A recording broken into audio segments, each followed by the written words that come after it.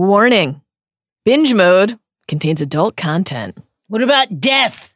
Grievous injury. Is that adult enough for you? It is. Well, if that's not the kind of thing you're looking for in a podcast, please check out The Press Box with David Shoemaker and Brian Curtis. Always cheerful over there. Always cheerful. One more warning. Binge mode contains spoilers. If you don't yet know why refusing to call someone by their sobriquet is among the boldest moves you can make, please proceed with extreme caution. And now, binge mode. Whoever's nearest the receiver, dial 62442. He said. Ron did it, his arm bent bizarrely to reach the dial.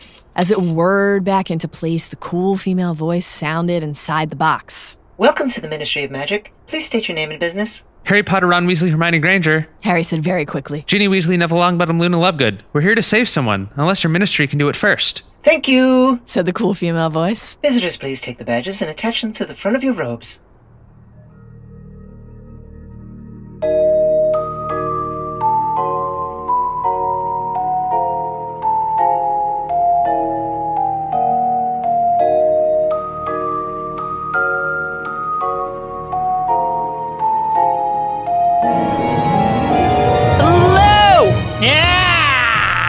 And welcome to Binge Mode Harry Potter. I'm Mallory Rubin, executive editor of TheRinger.com. Joining me today. Great website. Now that he's finished teaching me the finer points of unforgivable curse usage. Ooh. It's Ringer staff writer, your headmaster, Jason Concepcion. Mal! Yeah.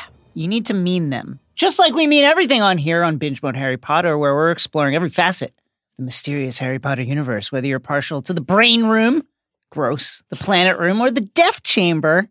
Please subscribe to this podcast on Apple Podcasts, Stitcher, Spotify, or whatever platform you get your podcasts on. And please rate and review us. 5 points, 5 stars for Binge Mode. Yes. Please also follow us on Twitter and Instagram at binge_mode, a.k.a. the underscore, and join our Facebook group, which is just for Binge Mode fans, and which is an excellent place to discuss what's behind that locked door. Yesterday on Binge Mode Harry Potter, we explored how subterfuge shapes chapters 29 through 33 of Order of the Phoenix. And on today's episode, we're diving into chapters 34 through 36, and there will be tears. Just putting that out there now, there will be tears. Requisite spoiler warning for today's binge as always. While those chapters are today's primary focus, we will be going deep on details from all 7 books and 8 films and the wider Potter canon. Taking the entire series into account from the moment Sirius's knife melts in our hands. That should have been one of the many signs to turn back. So mount your thestrals, hold on tight, because it's time to head to the Department of Mysteries.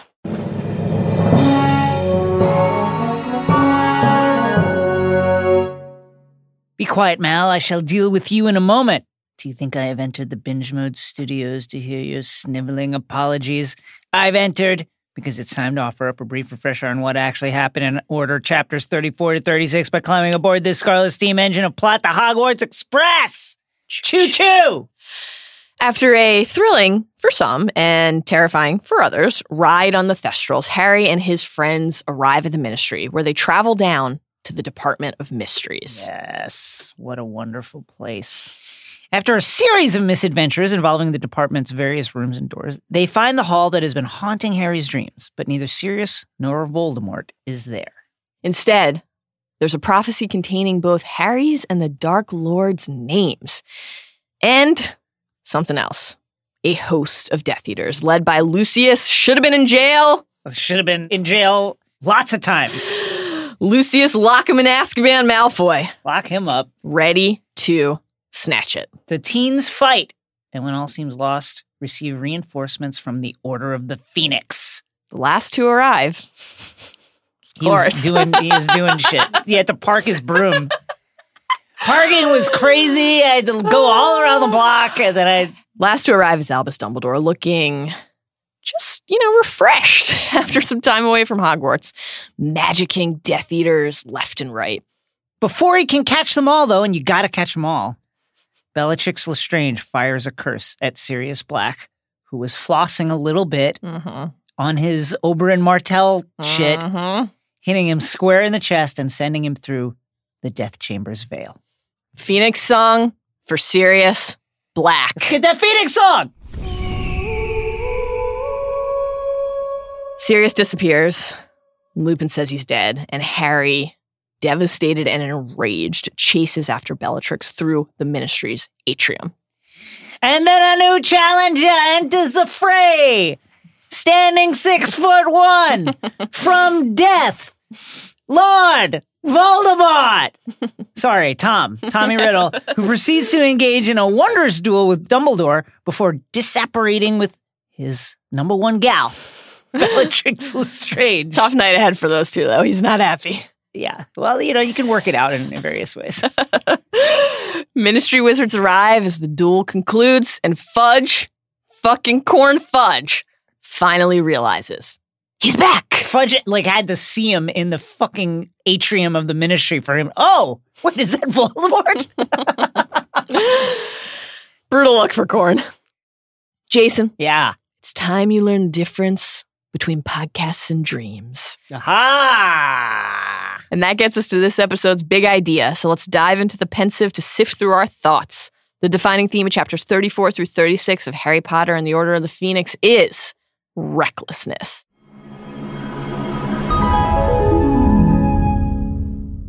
Chapter 34, The Department of Mysteries. Harry Potter does not do things halfway. No. That's what makes him so compelling. He is daring and courageous, but rarely is he wise. Throughout our story, when he acts, it's often right on the edge of recklessness. He is, in other words, a kid, still discovering the boundaries of his world, of what he can do, certain to make mistakes. It's just that his mistakes are compounded exponentially by his celebrity, his connection to Voldemort, his standing as the savior of the wizarding world.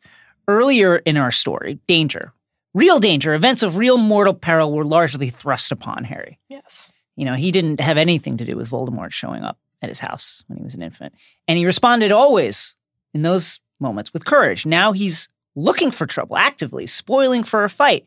He is mistaking recklessness for bravery. Yes, Voldemort has laid an immaculately crafted trap, but this isn't a blindside ambush like in the Little Hangleton graveyard. Harry can't say he was not warned by numerous people, by Dumbledore, about the importance of his occlumency lessons. Promise me, he said, by Snape about the very same thing. Harry has been told that Voldemort is aware of their link, was told by Snape explicitly that the Dark Lord could exploit their connection with, quote, absurd ease.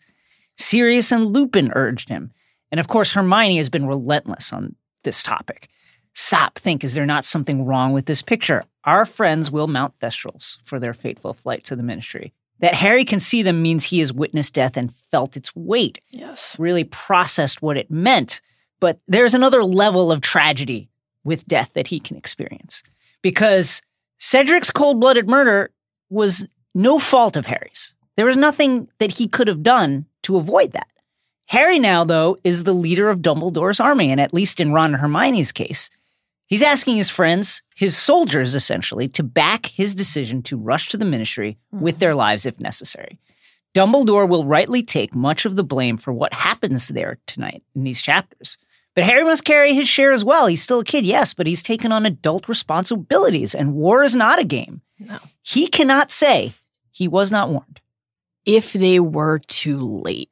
That's the fear that has Harry fully in its grip, driving him forward on a cold, fast flight atop the Thestrals. Quote, twilight fell. The sky turned to a light, dusky purple, littered with tiny silver stars.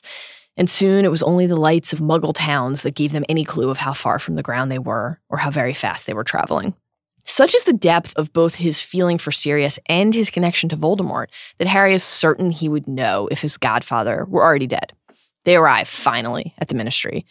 Ron shuddering as he says, never again, a mid-air journey on an invisible mount, yet the latest test of his and others' unwavering loyalty to Harry. The group piles into the telephone box and Ron dials 62442, magic. Welcome to the Ministry of Magic. Please state your name and business. Harry shouts quickly. Harry Potter, Ron Weasley, Hermione Granger, Ginny Weasley, Neville Longbottom, Luna Lovegood. We're here to save someone, unless your ministry can do it first. Out come their ID badges, and this is just a delightful touch. Harry Potter, rescue mission. This considering how fervently Harry pushed back, how wounded he was when Hermione... Extremely wounded. Extremely wounded. When Hermione observed that he has a saving people thing, this moment is almost amusing. And it is a measure of how myopic Harry is in this moment. That he is, on the one hand, denying this charge, and then on the other, proclaiming it so boldly that, in essence, a version of it winds up printed out and pinned to his chest, as all the while, of course, he fails to spot this contradiction. Consider that he is shouting his intention into a gateway for the headquarters of the governing body that he knows, through Fudge and Umbridge, has been working to thwart him all year. This seems ill-advised. What if that cool female voice instantly alerted Corn Fudge or Dolores Umbridge or some other unholy opposed bureaucrat? And Harry wound up at Wandtip before he even got a chance to make his way down to that corridor. He's not thinking about these things because, despite Hermione's endless pleas, he's not thinking practically. Nope. He's flying not only by Thestral, but also by the seat of his pants. Harry, terrified that every second could be Sirius's last, can't even conceive of anything beyond the next moment. Agreeing, just bafflingly, to wand registration. Yeah. Registering your wand in the building of the people who want to stop you. He leads his group on, the telephone box lowering them into the Ministry's atrium. It seems oddly deserted to Harry. No fires in the grates. The security guard who would be taking his wand for registration, ominously absent. And yet he presses on. They enter the lift, and Harry jams the number 9 until they're descending, the sound booming in the empty space. Department of Mysteries, the cool voice says. Quote, Harry turned toward the plain black door. After months and months of dreaming about it, he was here at last. From the book, Harry still did not want to take them all with him, but it seemed he had no choice. Ginny, Neville, and Luna have come this far with him. They're not turning back. Together they plow ahead through the door, and it's just like the dream, only it's not. The corridor, the door they just walked through, the circular room with its blue candles and all the doors all around the periphery. Everything is the same, except in his dream, he was certain about where he was supposed to go. Right. And that feeling eludes him now from the book. Someone shut the door, Harry muttered. He regretted giving this order the moment Neville had obeyed it. The lights go out, leaving only the eerie glow of candles. From the book again, in his dream, Harry had always walked purposefully across this room to the door immediately opposite the entrance and walked on. But there were around a dozen doors here. Think of Hermione's warning again. You've never been there, Harry. You've dreamed about the place, that's all. When Harry tells Neville what to do, the use of the word order here is important. Harry is leading now. And his very first command, once they've entered the Department of Mysteries, entered the battlefield, is one he immediately wants back. The wall of the round room begins to rotate. And Ginny suggests that this has been done to prevent them from knowing how they got in, thus to keep them from being able to get out. Harry knows instinctively that she's correct. The jaws of the trap are actually visibly closing around them. But Harry can't reverse course now. He can't do this halfway. He doubles down. Well, that doesn't matter now, said Harry, forcefully blinking, trying to erase the blue lines from his vision and clutching his wand tighter than ever. We won't need to get out until we've found Sirius. Hermione begs him not to shout for Sirius. Quote, but Harry had never needed her advice less. His instinct was to keep as quiet as possible for the time being.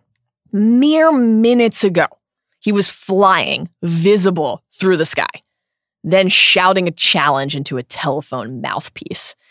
Already, this quickly, his confidence is receding. Continuing on in quiet, once doubt and fear have entered his mind, feels actually more rash in a way than charging in so boldly in the first place. Harry tries to navigate by feel, searching for that dream certainty as if it were a radio signal. The first room they try contains a massive tank containing not fish, but floating brains. Really gross. I can't wait to talk more about that room. Yeah. There are more doors off that room, too. Quote, Harry's heart sank. How big was this place? All he can do now is trust what he's seen. So they go back into the circular room to start over. And Hermione, showing her typical sterling awareness and ingenuity, casts flagrate on the door that they're exiting so that a fiery X appears and they'll know once the circular wall spins again not to revisit that room. Hermione has been critical of this mission. She clearly thinks it's heedless, but she's here. And that means that they can at least be logical amid their recklessness. So they try another door, entering a large room like an amphitheater with benches leading down to a sunken stone pit below. In the center of that pit sits a dais, atop which rests an ancient-looking stone archway from which a black veil flutters in the still air, quote, as though it had just been touched. Harry speaks. Who's there? He hurries down, drawn to the archway, which, quote, looked much taller from where he stood now than when he had been looking down on it from above. Death always does. Harry calls Sirius's name. Quote, he had the strangest feeling that there was someone standing right behind the veil on the other side of the archway. Hermione implores him to move on, saying, this isn't right, Harry. Come on, let's go. And Harry can tell that she's scared, much more so than she was in the last room with the brains, but he is mesmerized, frozen in place. Quote, Harry thought the archway had a kind of beauty about it, old though it was. The gently rippling veil intrigued him. He felt a strong inclination to climb up on the dais and walk through it. Harry has always been drawn toward and associated with death. When he was just a baby, he became the only known person to survive the killing curse. When he gazed into the mirror of Erised, he saw not something in a vibrant future, but his parents, his family, ghosts of the past. Think about his relationship with the Phoenix, a symbol of regeneration. Rebirth, by definition, must follow death. Harry thought he saw the Grim. He actually can see Thestrals. In the future, he'll choose to hunt Horcruxes over Hallows. In so doing, rejecting the pursuit of immortality. When Harry, Ron, and Hermione each say in unison which Hallow they would choose, Harry picks not the fabled death stick that he will master, or the very cloak of invisibility that has served him so well, but the resurrection stone, the object that can bring some version of loved ones back. He'll carry that stone at the end as he makes his fateful walk into the forest, calling forth the forms of loved ones lost as he moves willingly toward his own demise, sacrificing himself for his friends.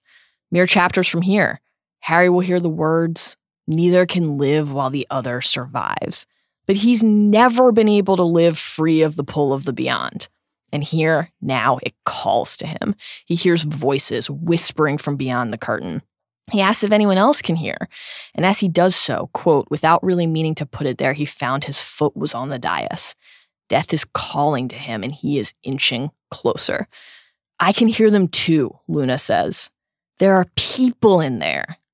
It is no accident that Harry and Luna, united by their ability to see Thestrals, by the loss of a parent, by their understanding of the impact of grief and their belief in an afterlife, can sense what's on the other side. Neville, who can also see Thestrals and has also suffered terrible loss, and Ginny, who came so close to breaching the divide herself in the Chamber of Secrets, and who is spiritually inclined, unbound by the rationality that rules someone like Hermione, are also transfixed. And mere pages from now, Sirius will fall through to the other side to where Harry sensed beings there. The veil is a barrier between the realms of the living and the dead, a portal to what Dumbledore would call the next great adventure. Finally, Hermione calls Harry back by saying Sirius's name. Only the image of his godfather, bound and helpless, snaps Harry too. This mission comes down to essentially what Harry feels is correct, and his curiosity is now irresistible. They move on, but the next door Harry tries, once back in the circular room, is locked. Alohomora has no effect, and when Harry tries to use the knife that Sirius gave him, the blade melts, a terrible omen. Yes. Ron stares at the room with, quote, a mixture of apprehension and longing. Fitting given his relationship to love, they try another room. Finally, this is it, Harry says. They pass through the room full of clocks, clicking just like in Harry's dream. They're getting closer. Past a strange container in which a hummingbird is perpetually hatching. This is the time room where the ministry's stock of time turners are kept no longer. After this, Harry knows his goal is just one door away from the book. His heart was now pumping so hard and fast he felt it must interfere with his speech. And yet on he leads them, now into the vast hall of seemingly endless shelves containing innumerable dusty glass orbs. Instructing his comrades to keep their wands out, he moves down the rows towards number 97. Where he expects to find Sirius, but instead finds nothing. Harry begins to panic now. Yes. His mouth goes dry. His mind isn't there yet, but the way his body feels is telling him this is wrong. Yes. You made a mistake. He checks the neighboring aisles. Nothing. No one. From the book. All was echoing dusty silence. Hermione tells him that she doesn't think Sirius is here. From the book. Nobody spoke. Harry did not want to look at any of them. He felt sick. He did not understand why Sirius was not here. He had to be here. This was where Harry, had seen him. Are they too late? It dawns on Harry for the first time, really for the first time, that he might be wrong about this. There's no sign, no hint of a struggle. And then Ronnie, finds something. At first, Harry doesn't want to hear what Ron has to say. From the book, did not want to hear Ron tell him he had been stupid. His face grows hot. He doesn't want to face, quote, the other's accusing stares. But Ron says, have you seen this? Now, okay, King, clearly he hasn't, because he would have said. Right. But we'll keep going because you're on a roll now. You're doing well now. He continues, it's got your name on it. Yes, indeed. It's a dusty glass globe like all the rest, but the label on the shelf marked with a date, quote, some 16 years previously reads, SPT to APWBD, Dark Lord, and question mark, Harry Potter. Well. Chills. SPT might be a bit tough to suss that one out, but APWBD, I mean, who do we know that even has that many names? Albus, Percival, Wulfric, Brian, Dumbledore. Pertaining to Voldemort, no doubt, and Harry Potter, maybe. Mm-hmm. Yet another thing, a real, tangible thing with his name written on it that Dumbledore has kept secret from him. Harry reaches for it because, of course, he's come too far. Hermione, for the last time, issues a warning. Harry, I don't think you should touch it. Then Neville, for good measure, adds, don't, Harry. Mm-hmm. But despite Sirius's ominous absence, despite how wrong everything has gone so far, despite the fact that everything, if you look at it dispassionately, looks like a trap, his impetuousness has a hold of him again. It's got my name on it, Harry says, and of course it does. It's so simple. It has his name on it. From the book, and feeling slightly reckless, he closed his fingers around the dusty ball's surface. Sirius's fate, for the moment, absolutely forgotten. It's warm in his hand. He pulls it down from the book again, expecting, even hoping that something dramatic was going to happen. Nothing does from the book. And then, from right behind them, a drawling voice said, very good, Potter. Now turn around nice and slowly and give that to me. Just unbelievable writing. Yeah. Just incredible stage setting and storytelling and plotting. This is my favorite stretch of her writing. Oh my God. Chapter 35, Beyond the Veil. Some of the best moments in stories are the ones you wish turned out differently or didn't turn out at all, didn't happen at all. Returning again and again to these stories, to the moments in a book or a film or an episode, I always think ridiculously, what if it doesn't happen this time? Yeah. What if the Red Wedding doesn't happen this time? Me too. What if Arya gets there and gets to be with her family and everything's okay? The Battle of the Department of Mysteries is one of those moments. A dozen Death Eaters appear out of the darkness. Lucius Malfoy leads them. To me, Potter, repeated the drawling voice of Lucius Malfoy as he held out his hand, palm up. Harry is stunned, sickened at the circumstances he has led his friends into, far from home, outnumbered and surrounded. Where's Sirius? Harry asks. The Death Eaters laugh, and a voice belonging to Bellatrix Lestrange cries in triumph. The Dark Lord always knows. Oh my God, that moment. Confirmation, as if we needed any, that they've blundered into a trap. Always, Malfoy replies, but Harry can't yet let it go, channeling the moment in Chamber when Harry finds Ginny crumpled at the feet of his good friend Tom Riddle. Harry cannot accept what is so obviously in front of his face. Bellatrix is mocking him as he fights against the tide. The little baby woke up frightened and fought what it dreamed was true, said the woman in a horrible mock baby voice. Harry, ignoring her, tells his friends not to act just yet. He's cautioning patience at last. Bellatrix mocks him, and now it's just shit talk. It's not just for show. She's stunned. She can't believe he's actually readying to fight them. Malfoy replies, oh, you don't know Potter as I do, Bellatrix. He has a great weakness for heroics. The Dark Lord understands this about him. And this is the knife in the heart. Hermione's suspicion, her saving people thing warning, confirmed. Devastating. And what can Harry do but continue to hold on to the last fiber of his belief, that last thread, as the rope sinks below the surface? From the book, I know Sirius is here, said Harry, though panic was causing his chest to constrict and he felt as though he could not breathe properly. I know you've got him. Again, laughter. Then Malfoy delivers a dose of reality, hard and cruel. It's time you learn the difference between life and dreams, Potter, said Malfoy. Now give me the prophecy, or we start using wands. Oh my God. It's I'm like shaking extremely right now. rough. The tragedy of the many tragedies of this scene, of these chapters, of this moment is, and we'll get to this more later too, is that's something that Harry needed to hear. And it's very unfortunate that it's Lucius Malfoy who's telling him that. Oh my God. It's devastating. Yeah. I mean, he has always relied on his instincts, and they haven't always led him to the right place, but they've never betrayed him quite like this. It's just, it's gutting. However, the Death Eaters have clearly underestimated Harry. And how could they not have, considering the arrogance of the man they follow and worship? And in Bellatrix's case, fuck. Oh, yeah. Gotta inject a little levity into this episode. Gotta Gotta inject a little something into something. We have discussed Harry's recklessness and how it brought him and his friends to this perilous moment. Harry now is considering that too. Quote, the knot in Harry's stomach tightened. If Sirius really was not here, he had led his friends to their deaths for no reason at all. But it is also worth considering Voldemort through this lens. Harry is 15 years old. Of course he's immature, overconfident at times in his own abilities. And he has as much of a right as anybody to be overconfident. Right. Voldemort's lust for power and control, his hubris in pursuing them, is a form of immaturity on steroids. He is completely devoid of empathy, unburdened by doubt. He wants to rule the world and thinks that the only justification he needs is that it's within his power to do so. The wishes of those he seeks to destroy and rule are beneath his interest, his notice even. But of course, those people will not just go away. That is not the nature of life, of war. The innocent will suffer. Yes, we see it in this story time and again. Cowards will stand aside. Many will die. But people are stubborn. They will not just disappear, not without a fight. To fight and fight again and keep fighting, that line from Dumbledore that we and Harry keep returning to. Harry has been rash, it's true, but perhaps the reason that it's come to this is that so many wise witches and wizards whose job it was or is to lead have been too cautious, too protective of the status quo, of this fool's gold peace.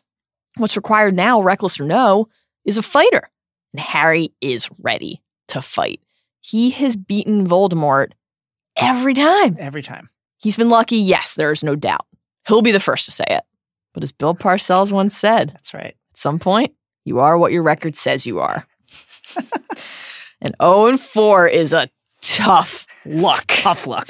One that Voldemort and his Death Eaters cannot They actually accept. cannot accept it. Cannot. And that, of course, is their undoing. It makes them hasty, too. In the midst of this back and forth between Harry and Lucius, Bellatrix tries to Accio the prophecy out of Harry's hands. Quote, Harry was just ready for her. He shouted Protego before she had finished her spell. And though the glass sphere slipped to the tips of his fingers, he managed to cling onto it. This is not going to be easy for either side. Oh, he knows how to play, little bitty baby Potter. Oh, man. Said Fleur. I mean, said Bellatrix. Very well, then. I told you no, Lucius Malfoy roared at her. If you smash it, and this is a fascinating moment, the Death Eaters desperately want this globe, clearly. And they'll walk over each other's corpses and kill all of Harry's friends to get it. Yes. Harry could not give one shit about the globe because he doesn't yet know any better from the book. He just wanted to get them all out of this alive, make sure that none of his friends paid a terrible price for his stupidity. Harry finally understands what the cost of his impulsiveness could be. And that realization, though immensely painful, has given him some clarity at last and a plan of action. Use the prophecy as leverage, buy time, stick together, and be open to his friends' ideas, finally. Though, devil's advocate, if the Death Eaters want this, clearly lured Harry here to get this, it must be important. It is unambiguously the weapon. And Harry doesn't need to know what the weapon does to know that Dumbledore and the Order of the Phoenix have spent the better part of a year trying to keep it out of Voldemort's hands. Nothing is more important than saving his friends' lives right now. That's what motivates Harry. The desire to save Sirius is why they're standing in this hall in the first place.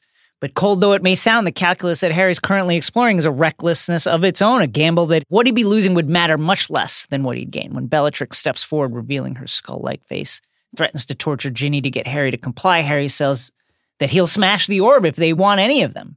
This tiny sphere is his only shield from the book. So, said Harry, what kind of prophecy are we talking about anyway? He could not think what to do but to keep talking, to keep them talking. Neville's arm was pressed against his, and he could feel him shaking. He could feel one of the others' quickened breath on the back of his head. He was hoping they were all thinking hard about ways to get out of this, because his mind was blank.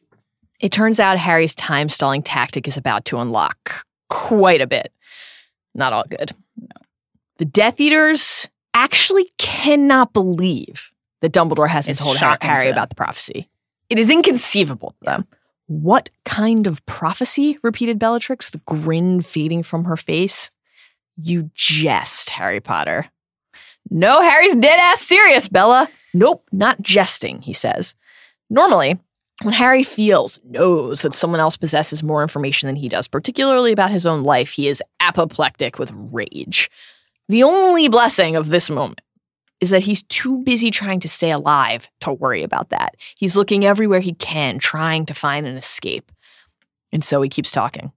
Words are often the first weapons to be brandished in battle. And so it's fitting that here Harry goes on the offensive with truth bombs. First, he says, you know whose name? Quote, how come Voldemort wants it? Bellatrix is gobsmacked. You dare speak his name? Whispered Bellatrix. He won't even let me do that in bed. Harry starts to say his name again, and then she shrieks, shut your mouth! You dare speak his name with your unworthy lips. You dare besmirch it with your half-blood's tongue. Harry's finding his stride, once again unheeding. Did you know he's a half-blood too? Said Harry recklessly. Hermione gave a little moan in his ear. Voldemort, yeah, his mother was a witch, but his dad was a muggle. Or has he been telling you lot he's pure blood? Ooh, Harry. Bellatrix snaps. Don't talk about my mans that way!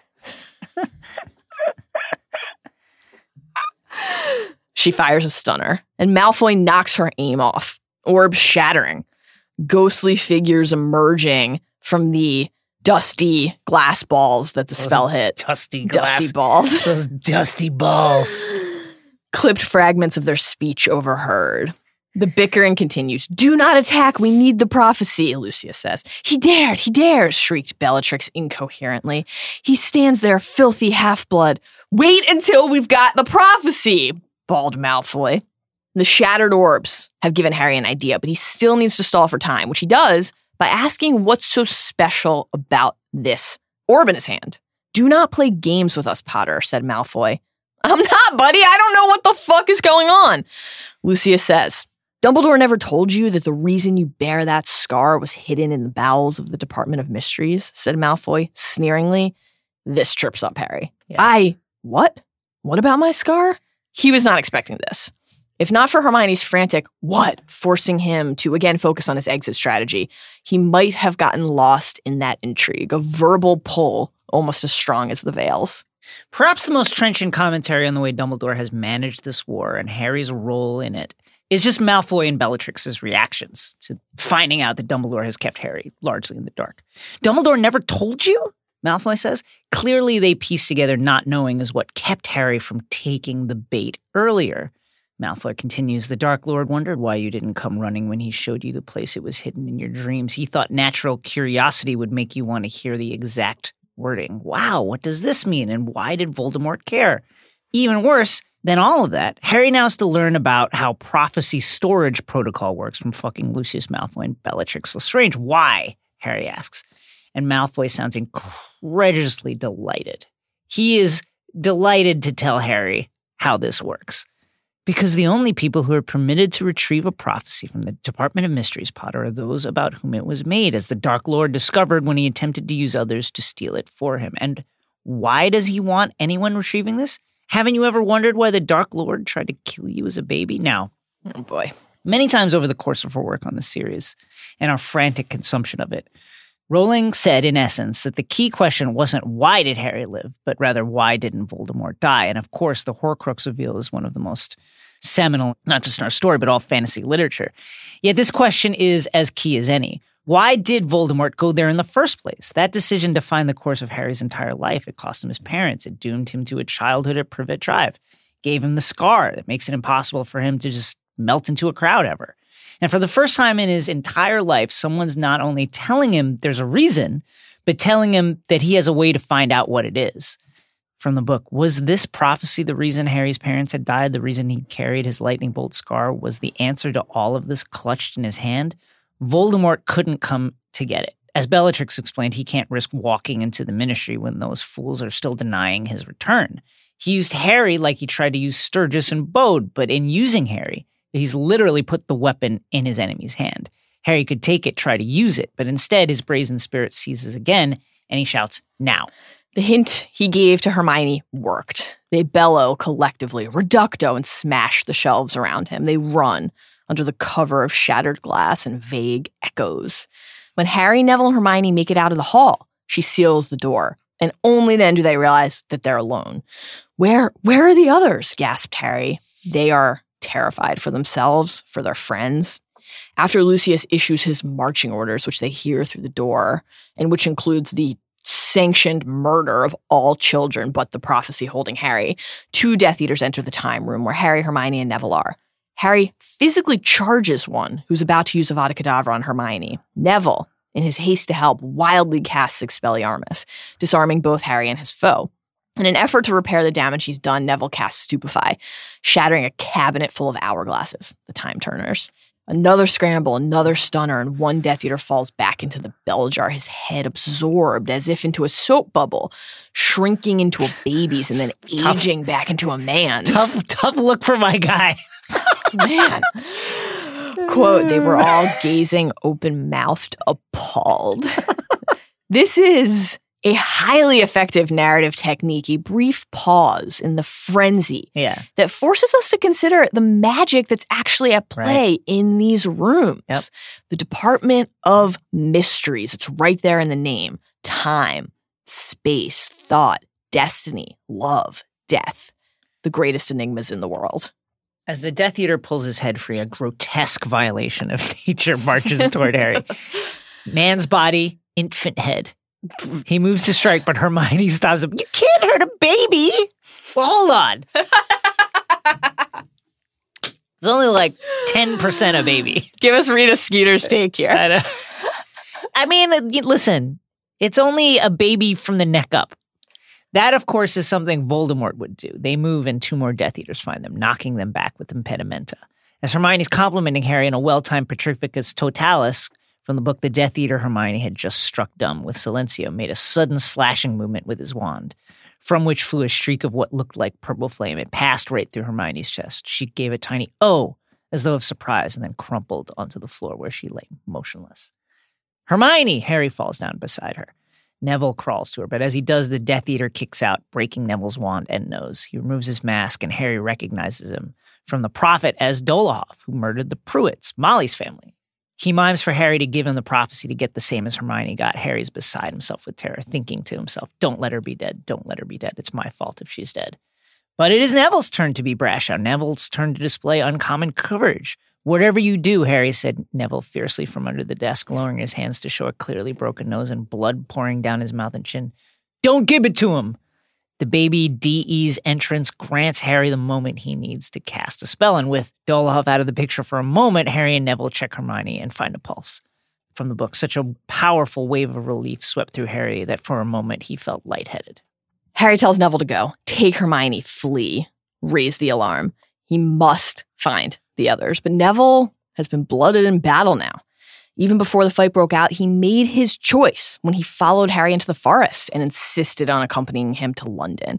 And as we'll see in mere pages, seeing his parents' torturers in the flesh has impacted him powerfully. He insists on staying with Harry. And with Harry's help, Neville hoists Hermione onto his shoulders. The boy who could have been the chosen one, literally carrying some of the weight of Harry's choices.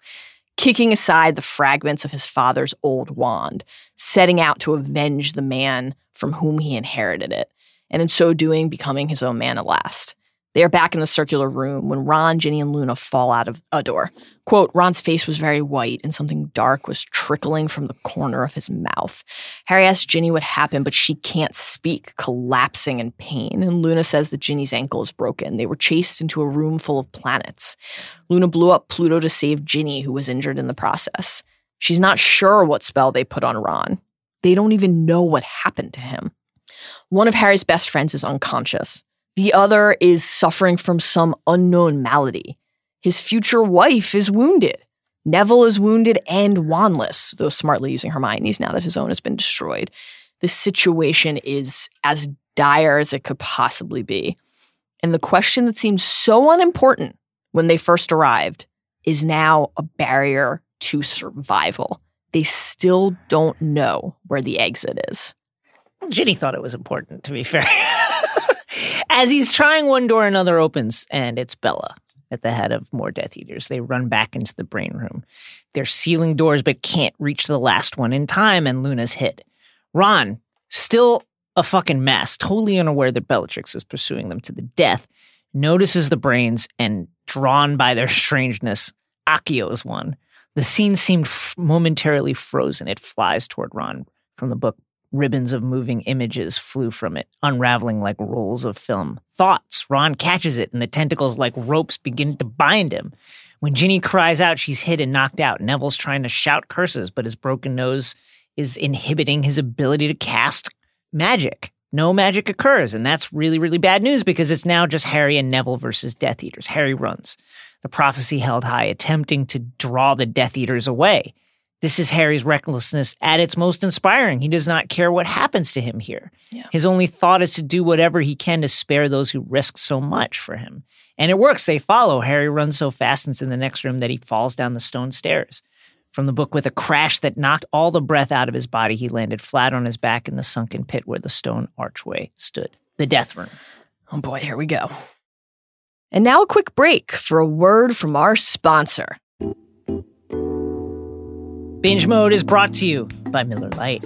Look, here at The Ringer we have our disagreements, but there shouldn't be any debate about this.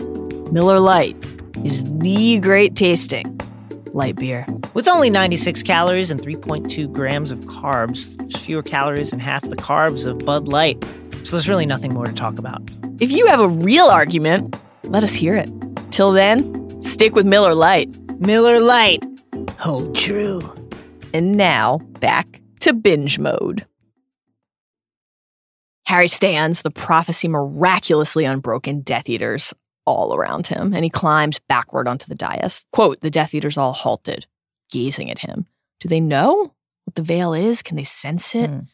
They know they have him trapped, that's for sure. His back may not be against a wall, but it's against a portal to the afterlife. He says, quote, Let the others go and I'll give it to you, said Harry desperately.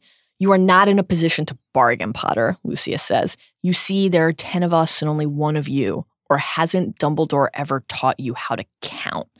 This is reminiscent of the moment in the graveyard when Voldemort is taunting him, playing with him.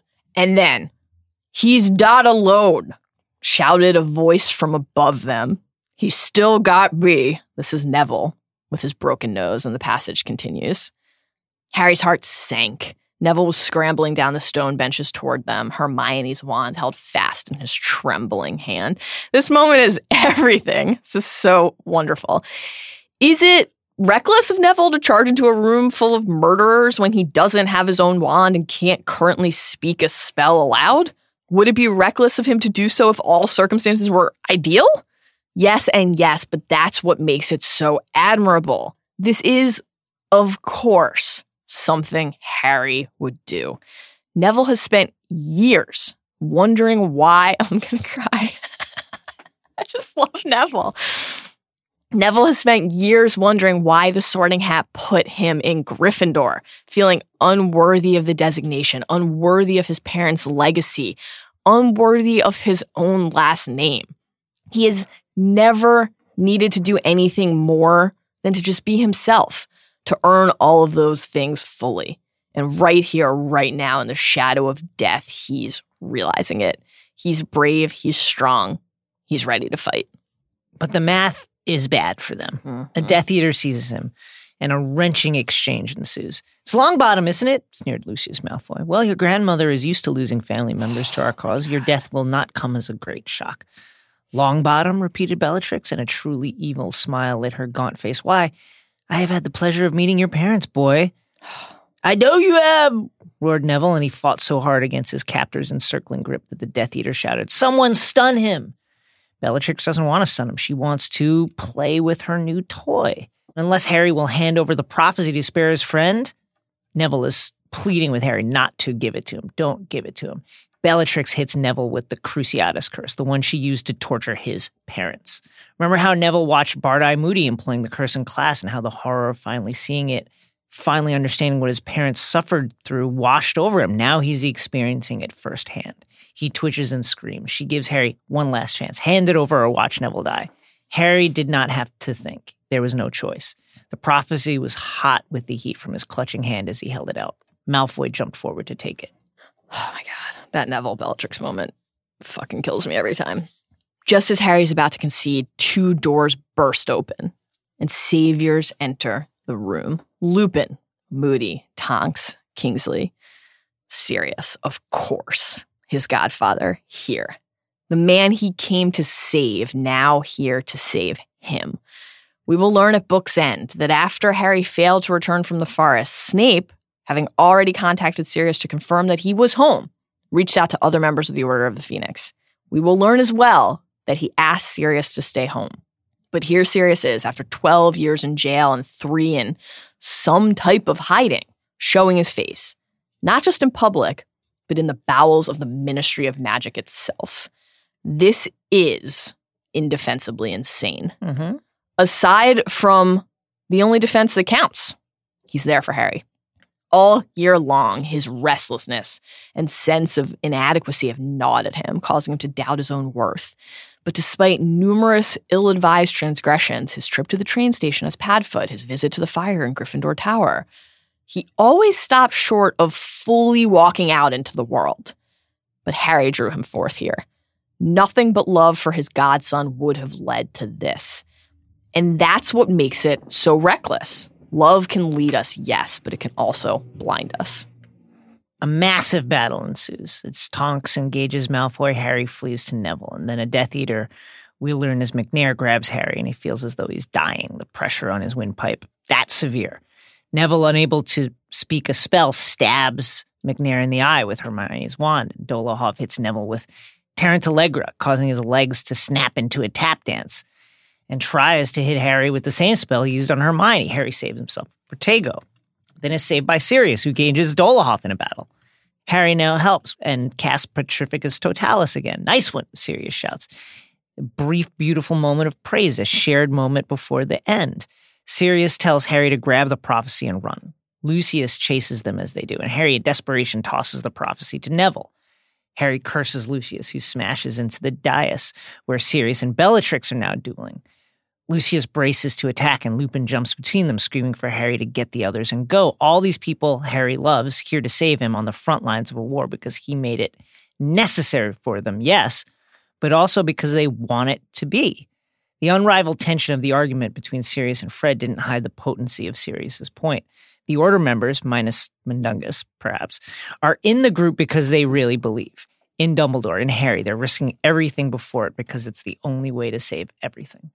Harry, desperately trying to seize the still jinxed Neville, hoists his robes. They tear, releasing the prophecy that he stored in his pocket, and it falls. Quote, as both of them stared at the place where it had broken, appalled at what had happened, a pearly white figure with hugely magnified eyes, who do we know with hugely magnified eyes, rose into the air unnoticed by any but them. Harry could see its mouth moving. But in all the crashes and screams and yells surrounding them, not one word of the prophecy could he hear. The figure stopped speaking and dissolved into nothingness. As we'll learn in 2 chapters, that's Trelawney issuing these fateful words. Just then, back in the death chamber, when all seems lost, Dumbledore arrives. Quote, directly above them, framed in the doorway from the brain room, stood Albus Dumbledore, his wand aloft, his face white and furious. Harry felt a kind of electric charge surge through every particle of his body. They were saved.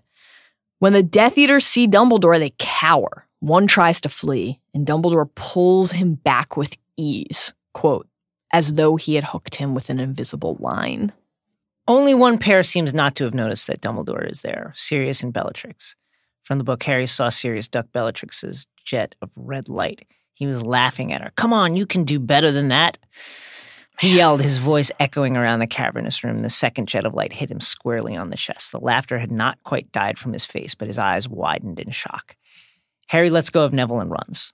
From the book again, it seemed to take Sirius an age to fall. His body curved in a graceful arc as he sank backward through the ragged veil hanging from the arch. And Harry saw the look of mingled fear and surprise on his godfather's wasted, once handsome face as he fell through the ancient doorway and disappeared behind the veil, which fluttered for a moment as though in a high wind and then fell back into place. Bellatrix screams in triumph, but Harry doesn't understand why. Surely Sirius is just on the other side of this, where Harry thought he had heard him earlier from the book, but Sirius did not reappear. Harry is screaming for him. Lupin runs up and is trying to tell him it's gone. It's too late, Harry. And Harry's saying, get him, save him. He's only just gone through. Lupin is adamant. No, there's nothing you can do, Harry. Nothing. He's gone. Chapter 36, the only one he ever feared. What if Sirius had listened to Snape and stayed at Grimmauld Place? Would he be alive? Maybe. But would he have been able to live with himself if someone else had died instead? Someone like Lupin? Someone like Harry? No, of course not. What if, when engaged in battle with his cousin, as Jason just said, he hadn't wasted that fraction of a second taunting her? Come on, you can do better than that.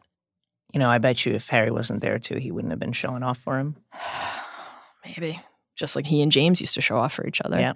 What if he had been kinder to Kreacher, never inciting the elf's betrayal?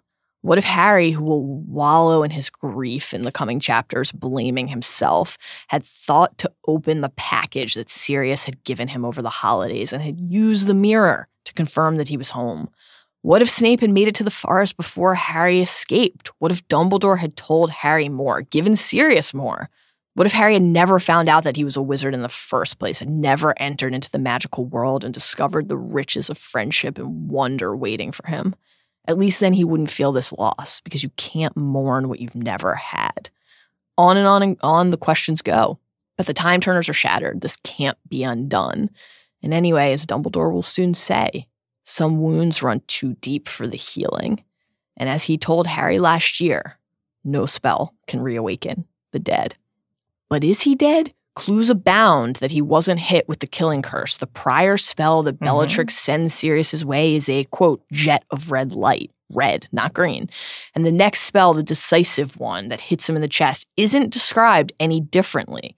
What's more, we know that Avada Kedavra kills instantly. The descriptions of Sirius's face here prove that he is still alive after being hit with that spell. The spell is not what kills him. The fall through the veil is. The veil, death embodied. The rushing sound that accompanies the killing curse when Harry hears it in his nightmares, his Dementor-induced memories. Bardi Moody's demonstrations. Go back and read those descriptions. Always this rush of sound. Always this veil.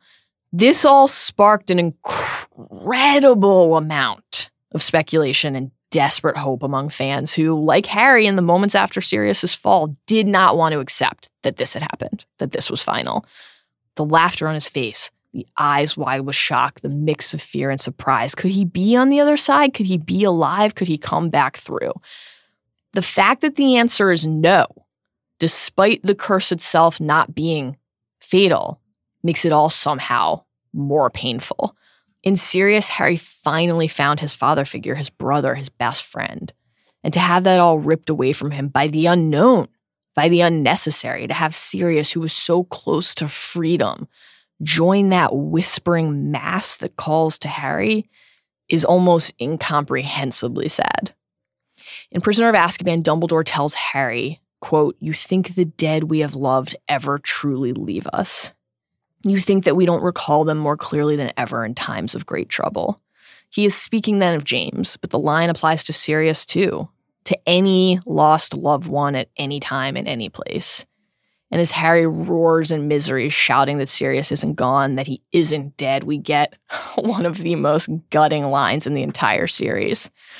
Quote, "But some part of him realized, even as he fought to break free from Lupin," this is so sad, that Sirius had never kept him waiting before. Sirius had risked everything always to see Harry, to help him. Harry quiets and stills, and Neville approaches him, and he asks, was that man, Sirius Black, a friend of yours? Sirius was so much more than that for Harry. He was carefree and handsome and brave, but in many ways his life was a terrible tragedy. And finding Harry gave him something worth fighting for. They were the family that the other one chose. The family that Harry spent a lifetime craving, and now it's gone. When Bellatrix hits Kingsley, then deflects Dumbledore's curse and runs, Harry rips free of Lupin's grasp and goes careening after her. Sirius's death happened so suddenly that Harry has barely had time to accept that it in fact did happen. But the sight of Bella fleeing the scene and the possibility that she might escape makes it very real for Harry. She killed Sirius, bellowed Harry. She killed him. I'll kill her.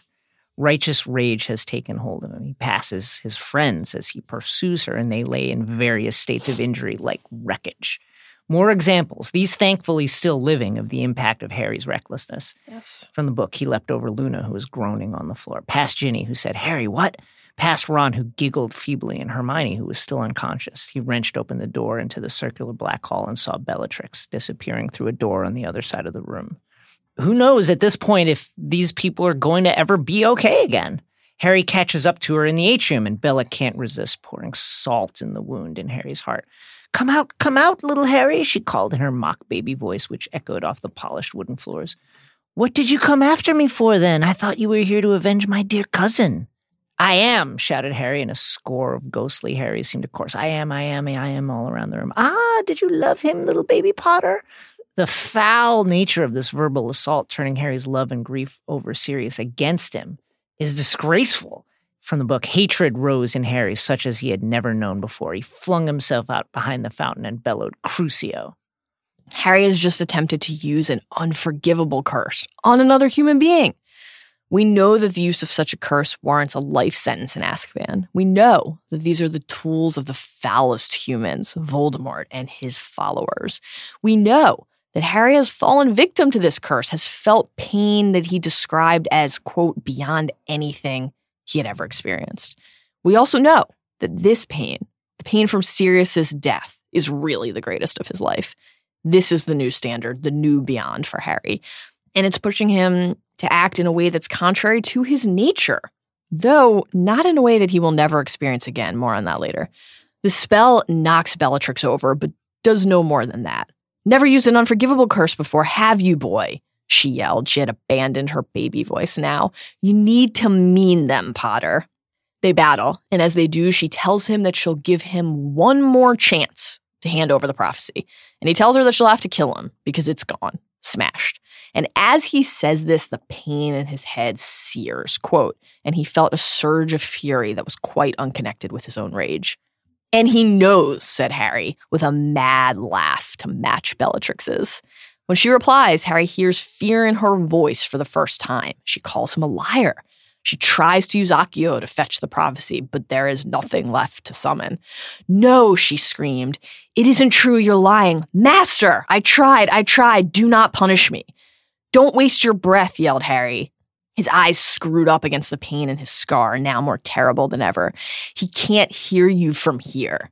And then we get one of the most chilling lines, one of the most shocking moments in the entire series. "Can't I, Potter?" said a high, cold voice. Voldemort is here. Remember what we said above, there's recklessness on all sides here. All sides are acting foolishly. For Harry, everything has changed in the past few hours. The emotional foundation of his life has crumbled. Plenty has changed for Voldemort, too. The prophecy is gone. His Death Eaters are engaged in open rebellion in the Ministry of Magic. Dumbledore has joined the fight, but one thing has not changed. If he shows up at the Ministry, there's no hiding anymore. The Death Eaters broke out of Azkaban. They could maybe be there of their own accord. Bellatrix tortured the Longbottoms after Voldemort fell, after all.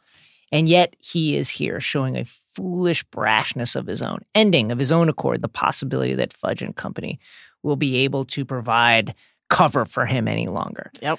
"So you smashed my prophecy," said Voldemort, softly staring at Harry with those pitiless red eyes. "No, Bella, he is not lying. I see the truth looking at me from within his worthless mind. Months of preparation, months of effort, and my Death Eaters have let Harry Potter thwart me again."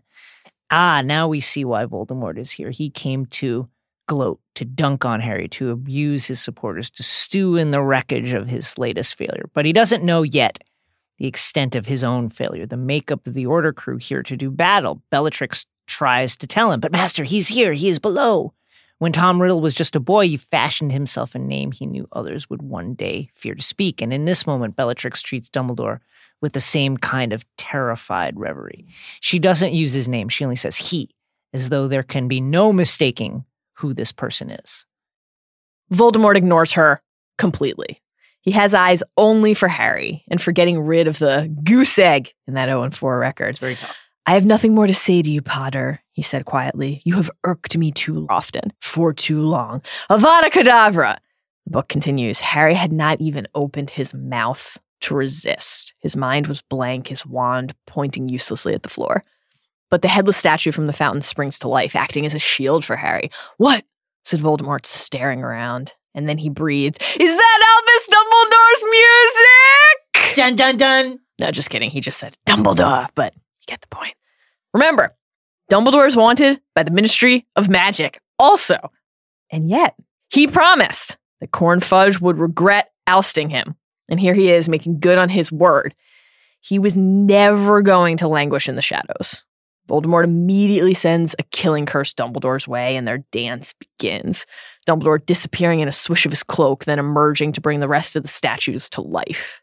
The witch pins Bellatrix. The centaur heads toward Voldemort. The goblin and the house elf go for help. The wizard pins Harry back away from the duel, as Dumbledore says. It was foolish to come here tonight, Tom, said Dumbledore calmly. The Aurors are on their way.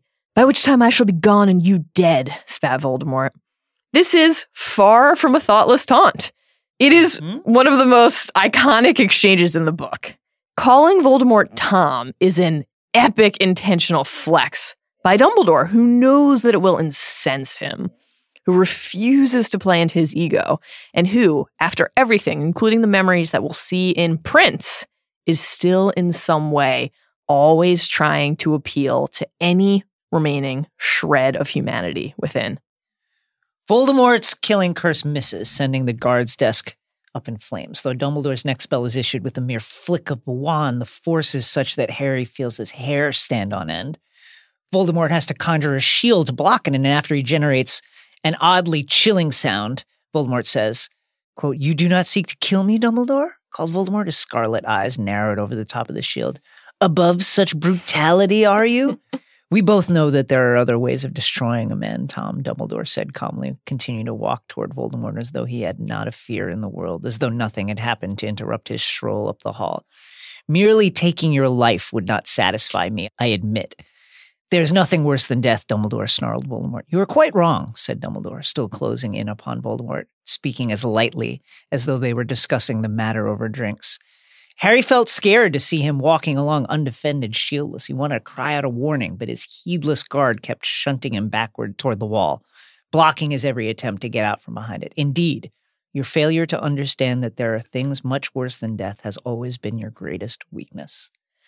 That exchange taps into much of what's at the heart of this story: choice, perception, priority, sacrifice, acceptance, embrace. Dumbledore, like Harry, knows that there are things much worse than death because he's experienced that reality firsthand. Dumbledore's family was torn apart, as we'll learn over the course of Prince and Hallows, and as we will hopefully learn much more about in the Fantastic Beasts films as we further explore the Dumbledore-Grindelwald relationship. Dumbledore spent much of the rest of his life blaming himself for his sister's death, mistrusting himself around power, worrying, knowing what his ambition had cost. Voldemort does not understand this. He thinks only of his standing, his thirst for more power, more followers, more control, more life. Remember what Quirrell says to Harry in Stone, parroting Voldemort's teachings. There is no good and evil. There is only power and those too weak to seek it. We learn over the course of the series that the real power comes from having the strength not to seek it, or to use it well once it's acquired. It is a curious thing, Dumbledore will say to Harry in King's Cross in Deathly Hallows, but perhaps those who are best suited to power are those who have never sought it. We speak of this idea often when discussing our other favorite story, A Song of Ice and Fire. and the way that George R. R. Martin's saga tends to reward reluctant leaders. Harry is a reluctant leader. It took Dumbledore a long time to become a well-organized mind, to whom death would be but the next great adventure. Voldemort never found that courage or that strength or that clarity, always believing that his life was worth more than his soul, and that there was no tax too heavy to pay. It's a crippling blindness, a debilitating mania that causes him to discount so much and so many, to rip his soul asunder until he doesn't even know, can't even feel when pieces of it are being destroyed. One of the most famous quotes from the series is, "It does not do to dwell on dreams and forget to live." Neither does it do to dwell on living forever at the cost of living well. They fight on. Another killing curse deflected, a rope of fire dispersed from Dumbledore's wand, but Voldemort turns the flame into a serpent, which turns toward Dumbledore to strike. A burst of fire appears above Dumbledore, just as the snake strikes and a killing curse heads his way. As Dumbledore vanishes the snake from the book, Fawkes swooped down in front of Dumbledore, opened his beak wide and swallowed the jet of green light whole. He burst into flame and fell to the floor, small, wrinkled, and flightless. He raises the water from the fountain to cover Voldemort as in a case of glass. This is also in the movie. I'm glad they kept that part in the movie. He momentarily struggles to throw off the mask, and then he vanishes. Bellatrix screams out of fear. Harry, sure it's over, goes to move, but Dumbledore shouts, "Stay where you are, Harry." And for the first time, Dumbledore sounded frightened. Harry's not sure why. And then, from the book, Harry's scar burst open. He knew he was dead. It was pain beyond imagining, pain past endurance. He was gone from the hall. He was locked in the coils of a creature with red eyes, so tightly bound that Harry did not know where his body ended and the creature's began. They were fused together, bound by pain, and there was no escape. This description is among our biggest Horcrux clues to date, an unwanted union, a joint being bound by pain. Voldemort possessing Harry speaks with his mouth. "Kill me now, Dumbledore. If death is nothing, Dumbledore, kill the boy." Harry, blinded by pain, thinks to himself, "Let the pain stop. Let him kill us. End it, Dumbledore. Death is nothing compared to this, and I'll see Sirius again." And as Harry's heart filled with emotion, the creature's coils loosened. The pain was gone. Harry was lying face down on the floor, his glasses gone, shivering as though he lay upon ice, not wood. And it's Harry's love in that moment for Sirius, his longing for him, that breaks the fever of Voldemort's possession. We'll learn next chapter that Voldemort could not stand the force of Harry's love in that moment. It's a literal manifestation of what Dumbledore is always telling Harry. Love is the greatest power, a power the Dark Lord does not know. Voldemort, in his reckless fury, never pays credence to this emotion. And it costs him here. It costs him when he came for Harry as a baby, and it will cost him again in the end.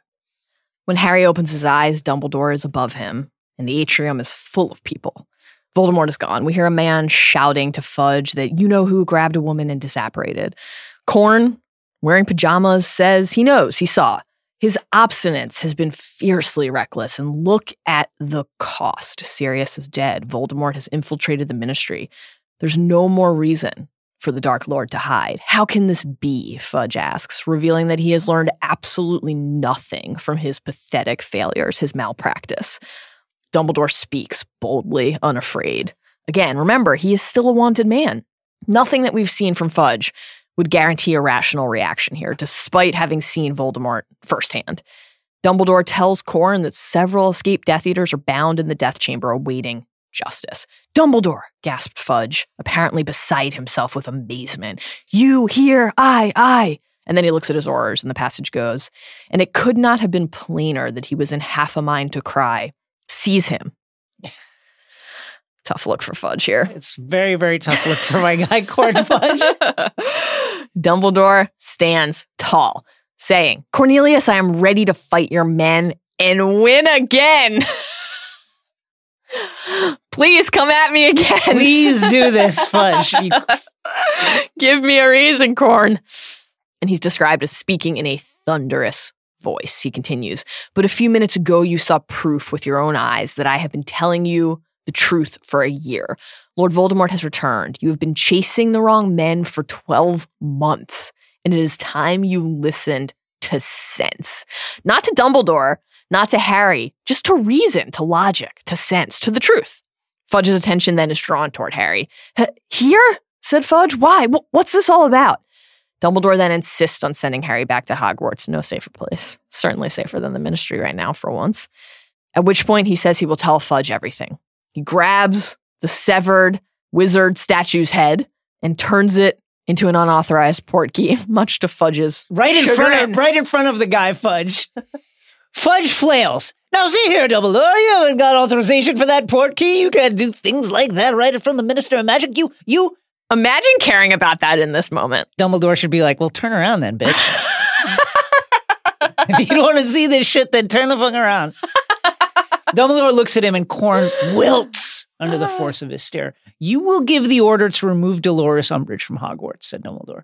You will tell your Aurors to stop searching for my care of magical creatures, teacher, so that he can return to work. I will give you, Dumbledore pulled a watch with 12 hands from his pocket and glanced at it, half an hour of my time tonight in which I think we shall be more than able to cover the important points of what has happened here. After that, I shall need to return to my school. If you need more help from me, you are, of course, more than welcome to contact me at Hogwarts. Letters addressed to the headmaster will find me. He tells Harry to take the portkey. He tells him he'll see him in half an hour. 1, 2, 3. I understand why this book is tough for people, because you're just so far in Harry's head. And let's be fair, the head of a 15-year-old is not a comfortable place to be for 15-year-olds or anyone else. Mm-hmm. You're struggling against boundaries. You want to be taken seriously as an adult. Adults, meanwhile, look at you. They still see a kid, a very insistent child, but they want to give you that responsibility, but they're just not sure. And then when you take that responsibility on for yourself, you're just bound to fail. Now, magnify that by magic. Mm-hmm. A wizarding war that's been going on for decades. The power of life and death. People believing in you and following you. A 15-year-old placed in that position of ordering people to do stuff, to follow him, to take a decision that he made that is obviously mistaken because he wasn't given all the facts because the adults didn't trust him. That's very relatable. And in this context, it's just incredibly emotionally fraught, devastating, powerful. And you couldn't have gotten there without that angst, that real teen angst of Harry. You just could not have got to this place that is incredible. And really my favorite chapters in the book is this ending.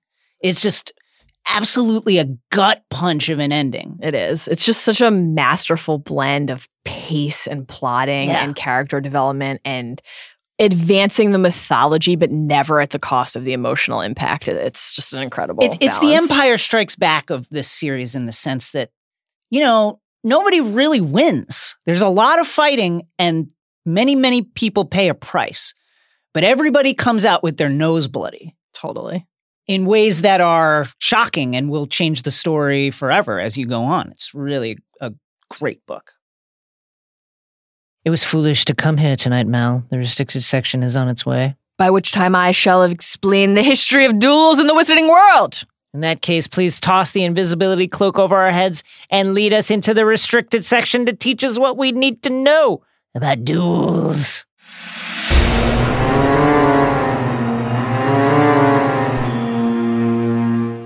The duel carries a long and prestigious history in wizarding societies. Centuries ago, the term warlock specifically referred to a wizard who was, quote, learned in dueling and all martial magic, according to a note in The Warlock's Hairy Heart from the Tales of Beetle the Bard. And it's no wonder that a specific term of reverence would be developed for those skilled in the ways of the duel. So how do duels work? Much like with their muggle counterparts, wizard duels come in two broad varieties. First, there are formal duels with rules and regulations. Think the boxing matches at which Dudley excels or the coordinated jousts in A Game of Thrones. This is the type to which Harry was first introduced back in Chamber of Secrets, when the bumbling Gilderoy Lockhart started a dueling club. Participants bow respectfully to one another before starting and aiming not to kill. This kind of duel prizes clever wand work, and as Hermione notes in Chamber, Professor Flitwick is rumored to have been a champion back in the day. Then there are informal duels, no-holds-barred affairs like brawls in the street or pitched and hectic battles. No Knights of Summer here. As the series progresses, this is the variety that Harry experiences far more often. In The Graveyard and Goblet, Voldemort mocks the customs of a proper duel, forcing Harry to bow to death. And this entire frenetic set of chapters and order is full of fierce and brutal competition with no regard for formalities. The same goes in the climaxes of Prince and Hallows, where nimble wand work is required, but so too, and far more, is determination and spontaneous ability. Even in the Hogwarts halls or among students on the train, spontaneous dueling is not uncommon, as Harry and Malfoy remind us on many an occasion. In one notable instance in the mid-20th century described in Dumbledore's notes in The Fountain of Fair Fortune in Beetle, 2 female students involved in a love triangle began dueling during a school drama production. It was apparently so fierce that staff had to evacuate the hall lest they be caught in the crossfire, and then Headmaster Dippet announced a resolute ban on Hogwarts theater from that day forward. Tough stuff for Wizarding Britain's prospective thespians. I wonder if it was Hamilton. In addition to the skill of the Witcher Wizard, wand lore can affect a duel's outcome as well. On Pottermore, Rowling has provided information about different wand woods, taken, she says, from the notes of Mr. Ollivander. Red oak makes a perfect dueling wand, the wizened wand maker explains, as it matches best with a Witcher Wizard possessed of unnaturally quick reactions. Rowan serves owners well in duels because of its capacity for extremely strong defensive charms. And Yew produces wands suited for powerful and in many cases dark magic in the event of a duel. Voldemort, famously, fared quite well with a wand made of yew and phoenix feather. Quite well minus that 0-4 record. The most famous dueling wood, though, is none of the above, but aspen. Ollivander writes, quote, "The proper owner of the aspen wand is often an accomplished duelist, or destined to be so, for the aspen wand is one of those particularly suited to martial magic." There was even a secretive 18th century dueling club named the Silver Spears that accepted only members who wielded aspen wands. Famous duel winners in magical history include Alberta Toothill, tough stuff there with that last name, who, according to a chocolate frog card, won the All England Wizarding Dueling Competition in 1430 by defeating the favorite, Samson Wilbon, with a blasting curse. There's also Elizabeth Smudgeling, who either invented or popularized Harry's true love, Expelliarmus, and used it to win the title of Supreme Dueler in 1379. And of course, there's Albus Percival Wulfric Brian Dumbledore, who repelled Tom's efforts in a quick duel in this section of order and bested Grindelwald in 1945 in a duel that Elphius Dogbreath Doge writes was the greatest in history. That latter duel also transferred ownership of the Elder Wand to Dumbledore. Surprisingly, we know of only one other occasion on which the Elder Wand changed allegiance because of a duel, when Egbert the Egregious defeated Emmerich the Evil in the Middle Ages. Every other known passing, though, involves some measure of stealth, foul play, or coincidence, such as when Harry disarms Draco of a different wand entirely. That relationship only strengthens the idea of Dumbledore as a truly special wizard, skilled enough to overcome not only his powerful former friend, but also a powerful wand. The 5th installment of the Fantastic Beasts film franchise is coming within the next several years, and we cannot wait to learn a great deal more about this ever-important duel then. Jason? Yeah. You are not in a position to bargain. You see, there are 7 nuggets to get to, and only 2 of us. Or hasn't Isaac taught you how to count? He tried, but it's been tough. It's time to split our nuggets, if not our souls, by sharing 7 of our favorite insights and observations from Order chapters 34 through 36, because 7 remains the most powerfully magical number. You go first. Aha!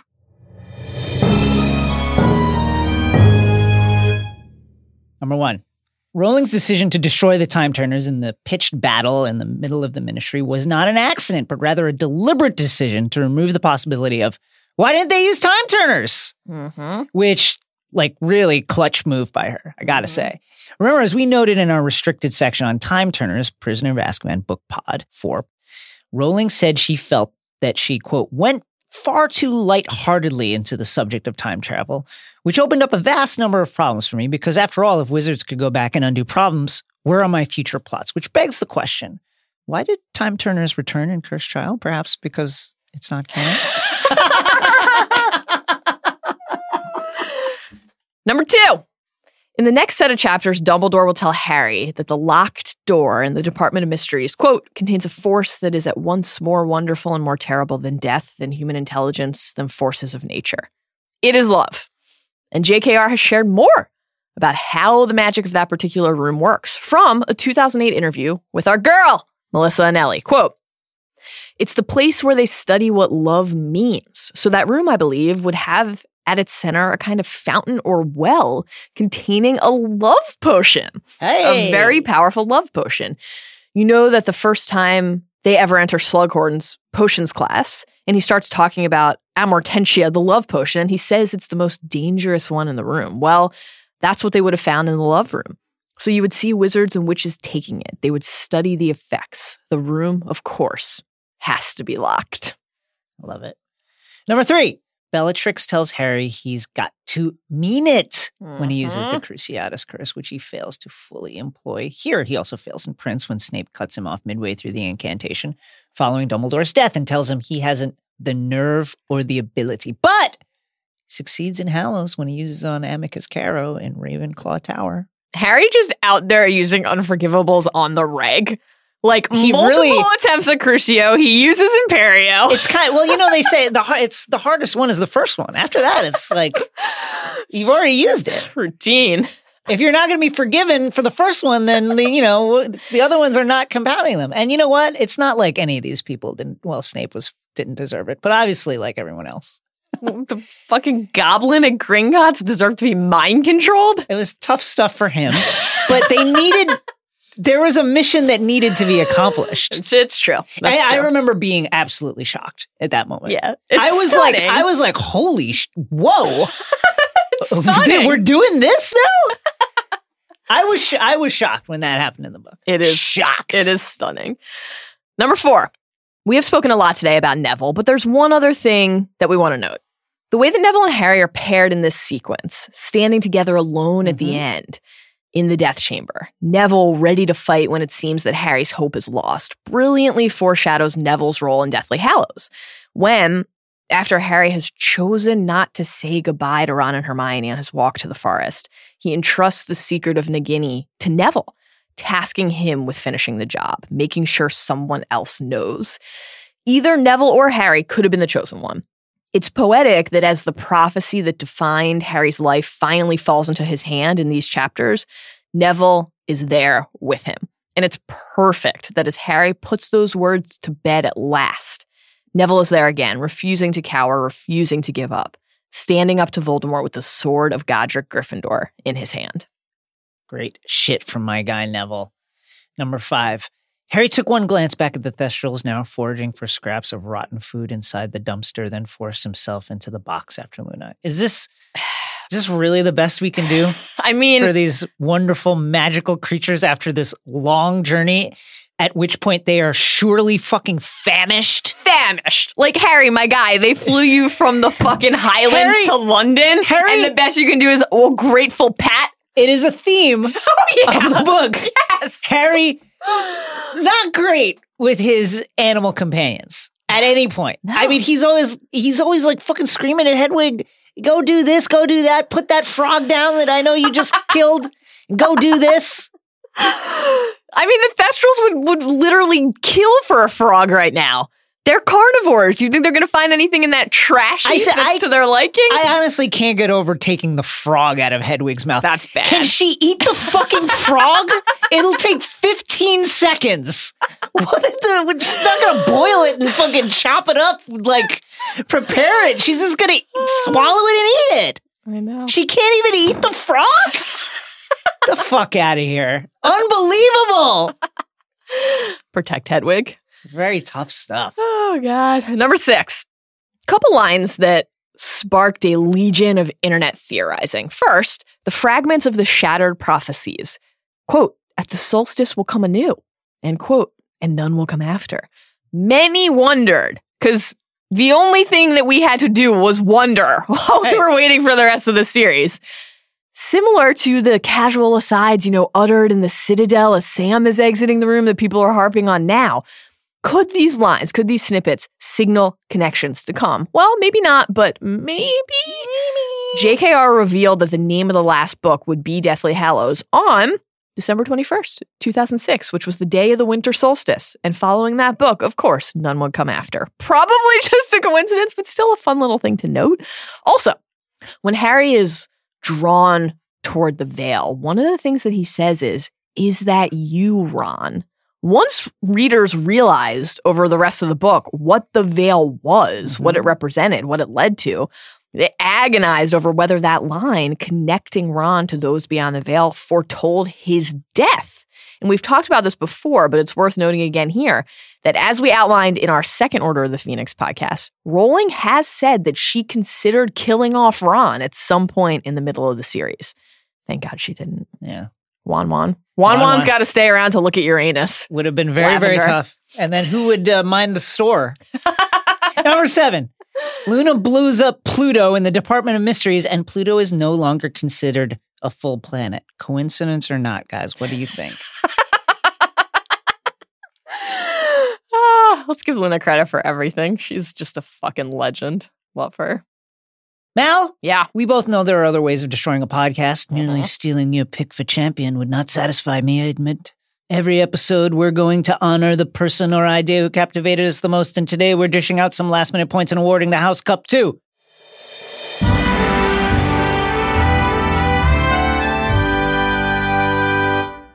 Albus Dumbledore. As we said above, everybody comes away with a bloody nose here. Everyone. Yes. We should also say that in the next set of chapters, the final 2 chapters in the book, our next podcast, Dumbledore will take one of the biggest L's in the entire series. Well, he's going to give one of the greatest "this loss is on me, guys" speech in like sports history. Yes. This one's on me, guys. This book is in many ways a giant L for Dumbledore, but right here, this is a win. Think about, again, how Bellatrix speaks about his presence with such fear in her voice. Master, he is here, he is below. Even Voldemort's most trusted lieutenants know that Dumbledore is Voldemort's foe. Yeah. The thing that he fears, the only thing that he fears. Voldy does not get the prophecy. I mean, the good guys didn't get it either, but if you have to weigh those things... Dumbledore's got a copy stored in the old pensive. And he was there, anyway, at the original recording. He was in the studio. He was in the studio when that track got laid down. It was a hot track. Sybil had never spit bars like that before, ever. And he was there for that. And crucially, Voldemort did not get his hands on it. Also, it was foolish to come here tonight, Tom, an all-time flex. Be like, yeah, I knew you when you were Tom. I know. It's like calling Sting Gordon. What's up, Gordon? I know that I say this like 6 times an episode, but this is really one of my favorite lines in the entire series. It's pretty great. It's one of those moments where you understand why Dumbledore is Dumbledore. The source of his power, the source of this reverence. He just is not fucking around. He, along those lines, defeats numerous Death Eaters with ease. He just wraps them. He's like, Jason and Mal keep saying that Lucius Malfoy belongs in Azkaban. Here you go. And then there's people like running away from him. He's like, oh, no, you're coming back. Okay, now I've got you all. Like, yeah, it's ridiculous. Obviously, also, he protects Harry. Yes. Handy little statue employment there. And that's the other thing. He fights Voldemort. You might call it a draw. But he's fighting while protecting Harry. It's like Voldemort can just go all out. Right. Dumbledore is like, I have another thing that I have to also do while fighting you with numerous statues and like also my skills. The only time we see panic from Dumbledore is after Voldemort vanishes because he's possessing Harry. But we sense fear from Voldemort many other times during that duel. When he first sees Dumbledore, when the suffocating mass of water is over him. Like, I think that if Voldemort doesn't play the I'm going to try to possess Harry card and they just go toe-to-toe, Dumbledore wins that duel. I agree with you. Obviously, also, we get another Fawkes showing here and just continue to marvel at the loyalty that Dumbledore has earned from Fawkes, who is a beautiful, magical creature and a lord. I bet you he doesn't like get on Fawkes when Fawkes is having a snack or do something for him. Pets him, treats him well. Making a little like s'mores. Oh, what's that? Are you eating garbage right now? That's fine. Burning day. And then finally, just emphatically dunks on corn fudge. I mean, listen, emphatically. At that point, it's like you kind of have to. It's like, please stand under the rim. My guy. It's like, this is literally Fudge has been saying the whole book, well, Voldemort's not. And then oh, was that him? Oh my God. Hold on a second. Dumbledore. Was that Voldemort? Get out of here. The only one he ever feared. Great stuff from Albus. Yes. All right, friends, if you need more help from us, you are, of course, more than welcome to contact us at Hogwarts. Letters addressed to the head bingers will find us. Yeah. Thanks as always to Isaac Lee and Zach Cram, our indispensable producer and researcher, and to Bobby Wagner Thanks, Bobby. for his help today, for giving us far more than half an hour of their time. We hope that you had as much fun as we did today, that you're as excited as we are for the rest of this journey, and that you will join us again tomorrow when we will be concluding our Order of the Phoenix book discussion, still the movie to come, concluding the book discussion by exploring chapters 37 and 38, two of our absolute favorites. Until then, remember, we are not lying. You can see the truth looking at you from within our worthless minds.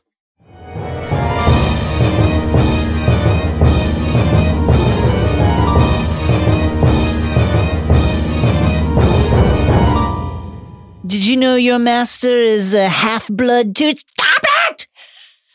Don't talk about... Yeah, I bet she doesn't tell you that. I bet she doesn't tell you that one of his parents was a muggle. Shut up! Don't you speak about Voldemort? You mean Voldemort? I've seen him on Instagram and liking other witches' pictures. What? I will kill